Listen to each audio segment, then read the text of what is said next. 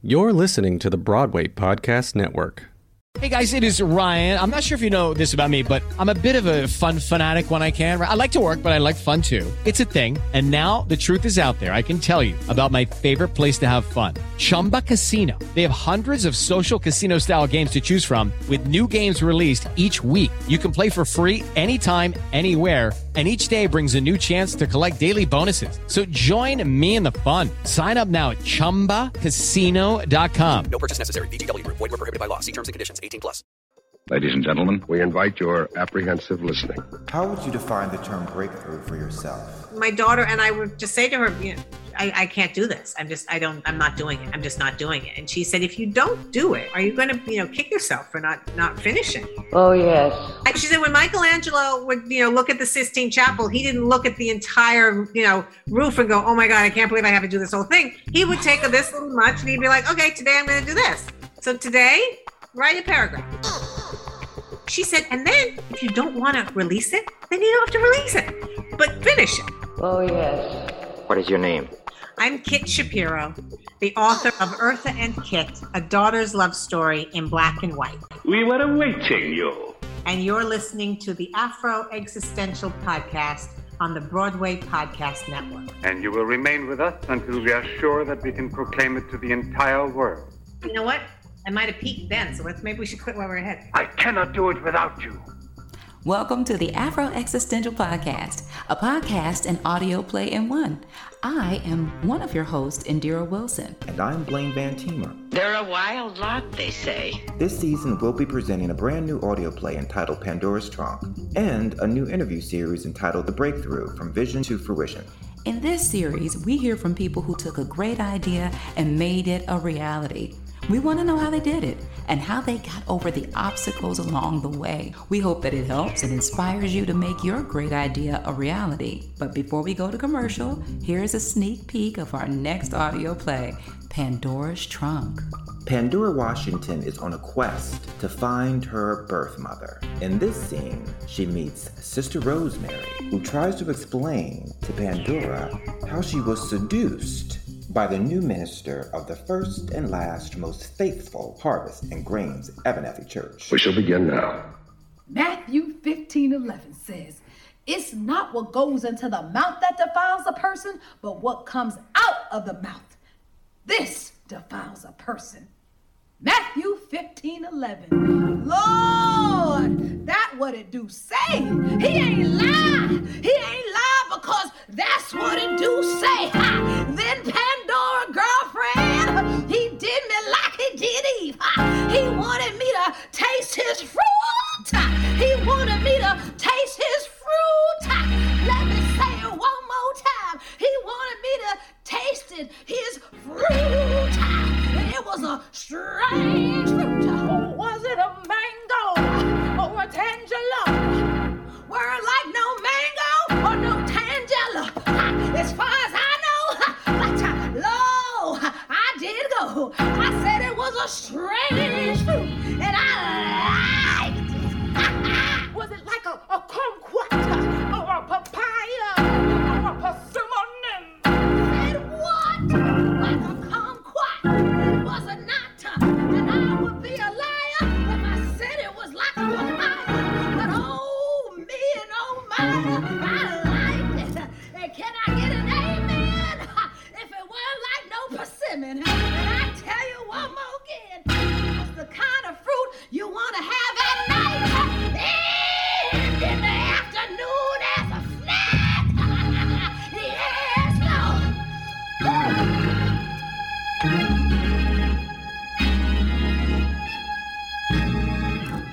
And we'll be right back After a brief commercial break. Hello, it's Alistair Justin Black from Theatre in the Black. I just finished reading the audacious and hilarious novel entitled Shady by Blaine Teemer. And I'm trying to decide now where to place it in my vast collection of books. You see, it has deception and psychological tension and all the evil of a classic thriller. It's part Walter Mosley and part Agatha Christie mystery novel. But in Silver Whodunit, it's more like a whodunit now. Spinning a tale of deceit, sex, humor, and race, Tima brings us the story of a southern town called Shady, where evil is not easy to get rid of. Go today to Amazon or wherever you order books online and get Shady. That's the scariest I've ever been. Ladies and gentlemen. As you know, we are not allowed to bring our animals here to England, quite understandably so. So my friends gave me birds, 2 doves, and a budgie. And I was allowed to have a bird cage built in my dressing room. And whenever anyone came into the dressing room, they would say, "Oh, birds in a cage." As a joke, I would say, "No, they are not birds in a cage. They are my discarded men." The joke became so popular, we wrote a song around it.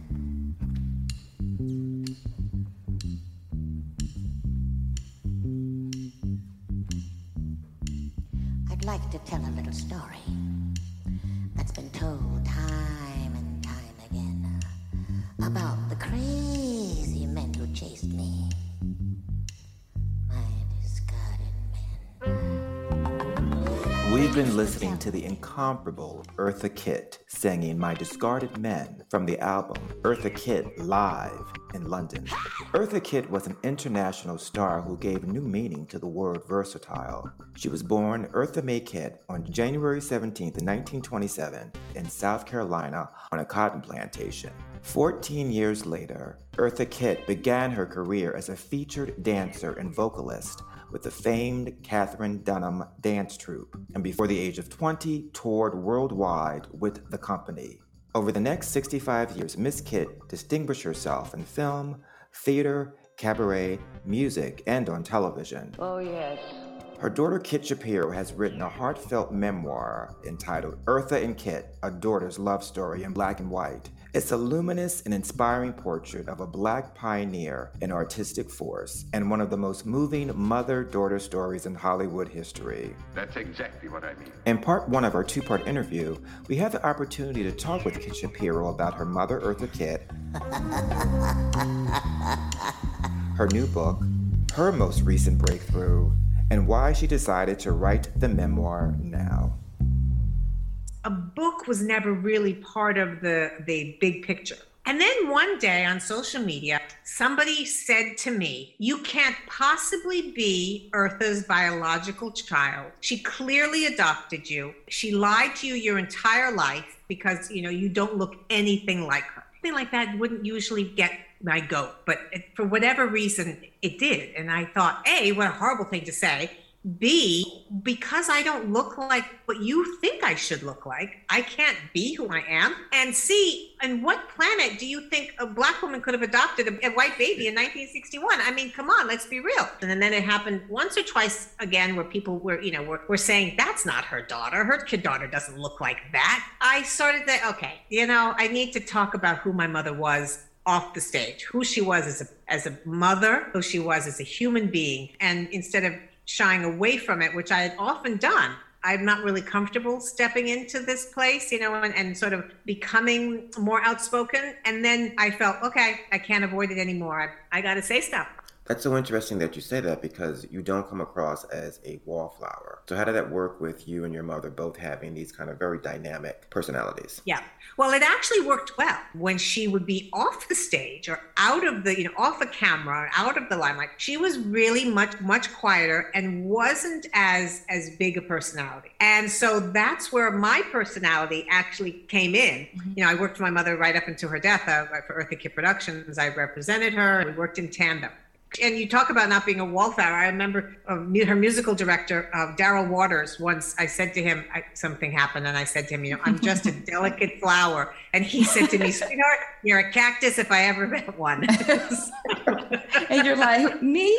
I'm like, okay, I kind of like cactus flowers, so I'm okay with that. Cactus is flower. I have to say, this was one of the sweetest love stories I've ever read. You find often with people who are celebrities and their children don't get to become these expressive people. You know, they're kind of fighting and clawing to have their own voice the whole time. How did that work, that she allowed you to be yourself in these private situations? She felt I was always going to have her back. I would always be her advocate. I would say this to her. I was put on this earth to be her daughter. I was a really good fit for her. Now, I also want to say it was also a very typical mother-daughter relationship. And there were many times as a teenager where I would roll my eyes at her, just like my children roll their eyes at me. I talk about it. It is a love story, but it was a very real place too. I mean, you know, we were mother and daughter.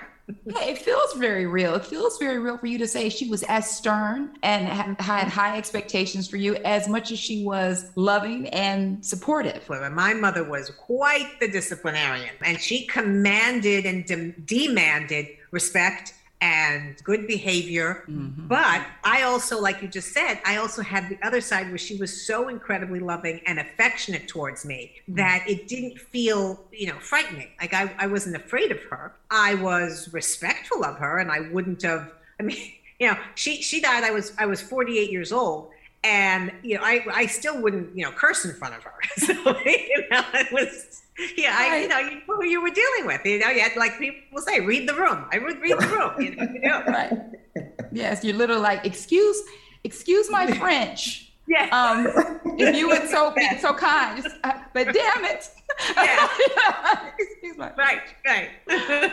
Yeah, no. And the funny thing was, you know, my mother was not one who cursed very much either, but when she did, she cursed in French because she thought it sounded much more. It does sound better. It sounds better. She was really ahead of her time as it related to her parenting skills. It's so true. So I think she really understood from a parenting perspective how much children really are watching you. You knew that if you come from a place of love, that you can't really go wrong from, you know, there. And that's where I think that she excelled, and that she stuck to that. She always followed her heart. And when it came to parenting me, she really followed her gut and she followed her heart. And she would say to me, you can never love a child too much. And you know what? She was right. Yeah, in photographs, you can see it in her face, how much joy you brought her. I thought what was great about the book is that we don't get to hear that many stories of women of color, mother-daughter. And I thought, wow, this is like a great Mother's Day book that every daughter should buy, or every mother should buy for the daughter, to say, this is how you should be treating me, right? This is what we could have. If you what we could have if you would only step up. Yeah. If you would step up and act right. We could have this going on. This isn't right. But I do think that it's more common than not. You know, I think it speaks a lot to the type of storytelling we've been able to even share. I think Black women are often very close to their children in an intimate type of a way. But they have a different type of simpatico relationship with their daughters. I think they're pressed often to make sure they're ready for a very tough world. You know, so you do have to be very upfront, stern, and truthful to really prepare a Black daughter for a certain type of world.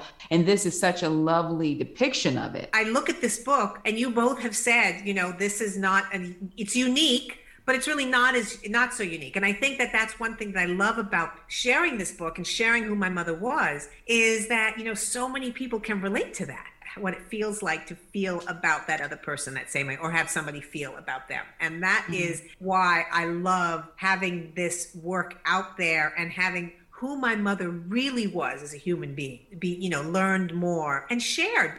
And there was a lesson that my mother taught me from at a very, very little age. When we were in Los Angeles, we had a vegetable garden in Beverly Hills, California, because she believed in growing your own vegetables and planting and putting your hands in the dirt. She was like, they're not making any more dirt. Don't give me diamonds, don't give me furs, but, you know, if you want to give me something, give me land. And so we had this vegetable garden, and you know, as a little girl, you know, my mother's in the garden and she's tending to the vegetables, and we had collard greens and kale and, you know, all the things, and okra and all the things that she had, you know, remembers from the South. But I was sitting there and I remember seeing these slugs, you know, there's snails and slugs in the garden. And I went, ooh, that slug is so gross. You got to kill it. It's like yucky. And she looked at me and she said, why would I kill it? It has every right to be here, just like you do. You don't have a right to kill it just because you don't like the way it looks.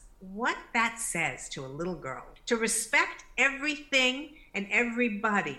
These lessons that she had was so brilliant and so capable of transcribing, verbally, emotionally, were just gifts, were pearls, were blessings. She was an amazing teacher, but she also really had this thirst for knowledge. I write about this in the book. My mother wanted to meet Albert Einstein. He was teaching at Princeton at the time, and she was already a famous person. And what somebody at William Morris Agency said, why would he ever want to talk to you? And she's like, I don't know. Why don't you ask him? No, ask. You don't know until you ask. Of course, it turns out that, he met her and sat for hours in his office at Princeton and talked, because my mother, she wasn't sitting there talking about music. She wanted to really find out what he was thinking. And she was like a sponge. She wanted to learn about so many different things. What is it that you have in you that sort of sees right through that? That like, if the only person that can put limitations on me is me. I'm sure there were plenty of people in the way saying, no, she's not gonna, we can't have a Black woman for Catwoman. That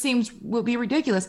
Would she push beyond those? Even the fact of being a woman who's in her 80s performing live, you would even think nobody wants to see a woman in her 80s. But I mean, I know I was clamoring for a ticket at the Audubon Ballroom. I wanted to go. But just this perception of oneself that you make an impact, like just by being present. We referenced her being cast as Catwoman, in 1966 and 67. Think about this woman of color wearing this sexy outfit. You couldn't see anything, but it was every curve you could see. And she had this sexual tension relationship with the white male lead. I mean, that was a huge step. And everybody who signed on to that, from the producers to the network to my mother to, the other actors who took that risk, was pretty impressive. And, I don't think people really talk about that quite enough. They think about her as being this feline and she was so perfect as Catwoman, but we don't really think back. Diane Carroll was really the only other woman, and when she did Julia, who was really a woman of color, not playing a maid. And, Catwoman was a villain, but she was always strong, and she didn't compromise who she was for any man. There was a lot about this character, played by my mother, who was really strong and stood up to the man, and a white man. I really think that was a pretty incredible and forward-thinking move that they all made. I'm not sure anybody really thought it was going to be that big, an impact, but it really was very impactful, certainly on me. Absolutely. I mean, she did some extraordinary things for the time. Whoever was telling her no, like the gatekeepers that were saying like, no, you can't do that, it didn't make a difference because she still did it. She's dancing with the Catherine Dunham Dance Company. They're in Paris, and she has an opportunity to have another job.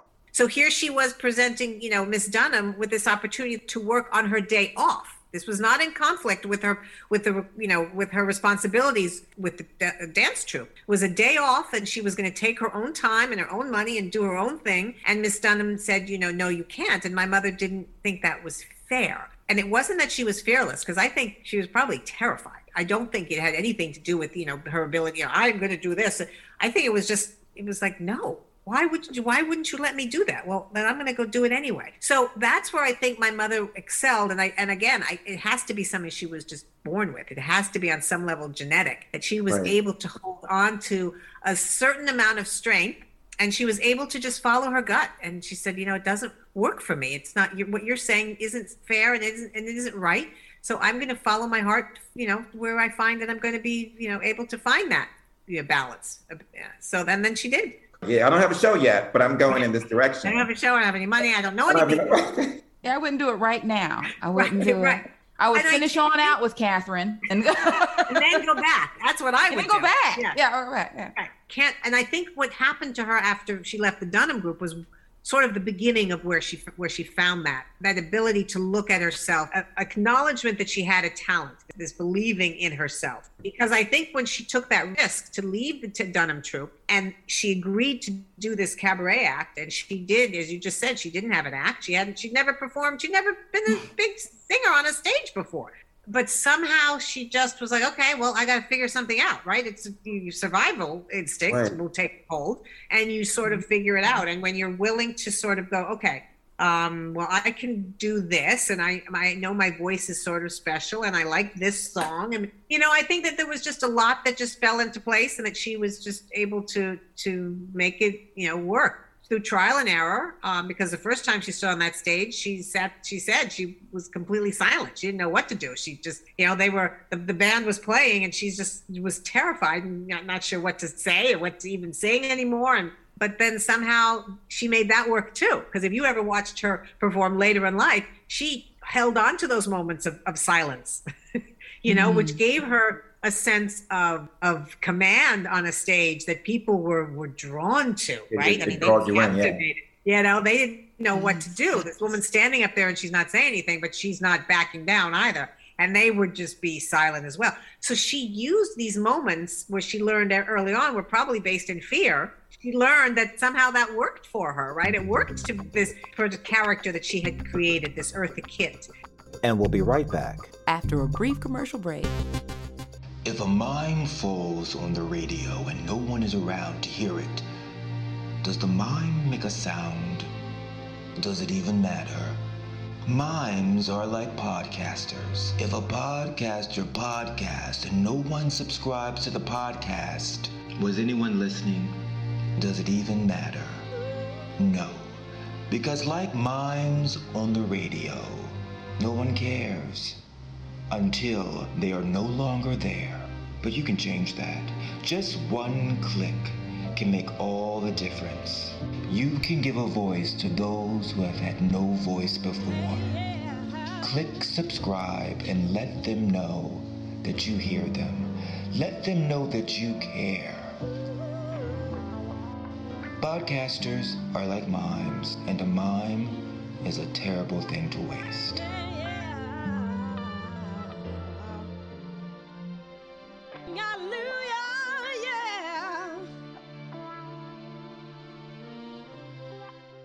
Hello again.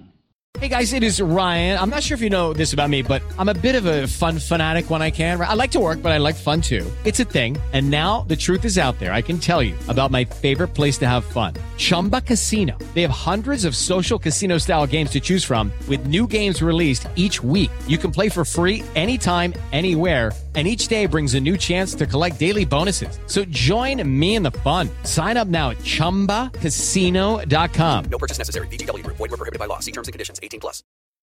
We are so glad you joined us for another episode of the Afro Existential Podcast. Please check out part 2 of our interview with Kitt Shapiro, author of Eartha and Kitt, A Daughter's Love Story in Black and White, on our next episode. And take a moment to visit us at our website, afroexpodcast.com, for more fun and insightful content. And be sure to visit earthakit.com. Anything else? Please click subscribe. And check us out on Instagram at the Afro EX Theater. Anything else? Email us your comments or questions at afroexpodcast@gmail.com. Anything else? And a very special thanks to the brilliant Lachey Tomlinson, who plays Sister Rosemary in our upcoming audio play, Pandora's Trunk. Again, thank you for joining us. I'm Blaine Van Teemer. And I'm Indira Wilson. And as always, have a great day on purpose. The Afro Existential Podcast is part of the Broadway Podcast Network. I know.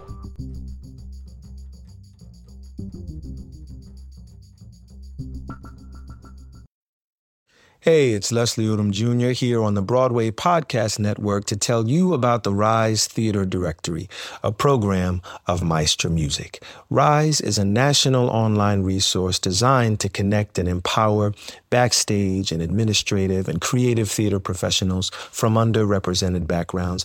If you work or aspire to work in the theater community, this can help you find your next project. And if you hire theater professionals, search the Rise Theater Directory to find your next team. Create your profile now and get more information by visiting risetheater.org. That's theater with an RERISETHEATRE.org, because only together we rise.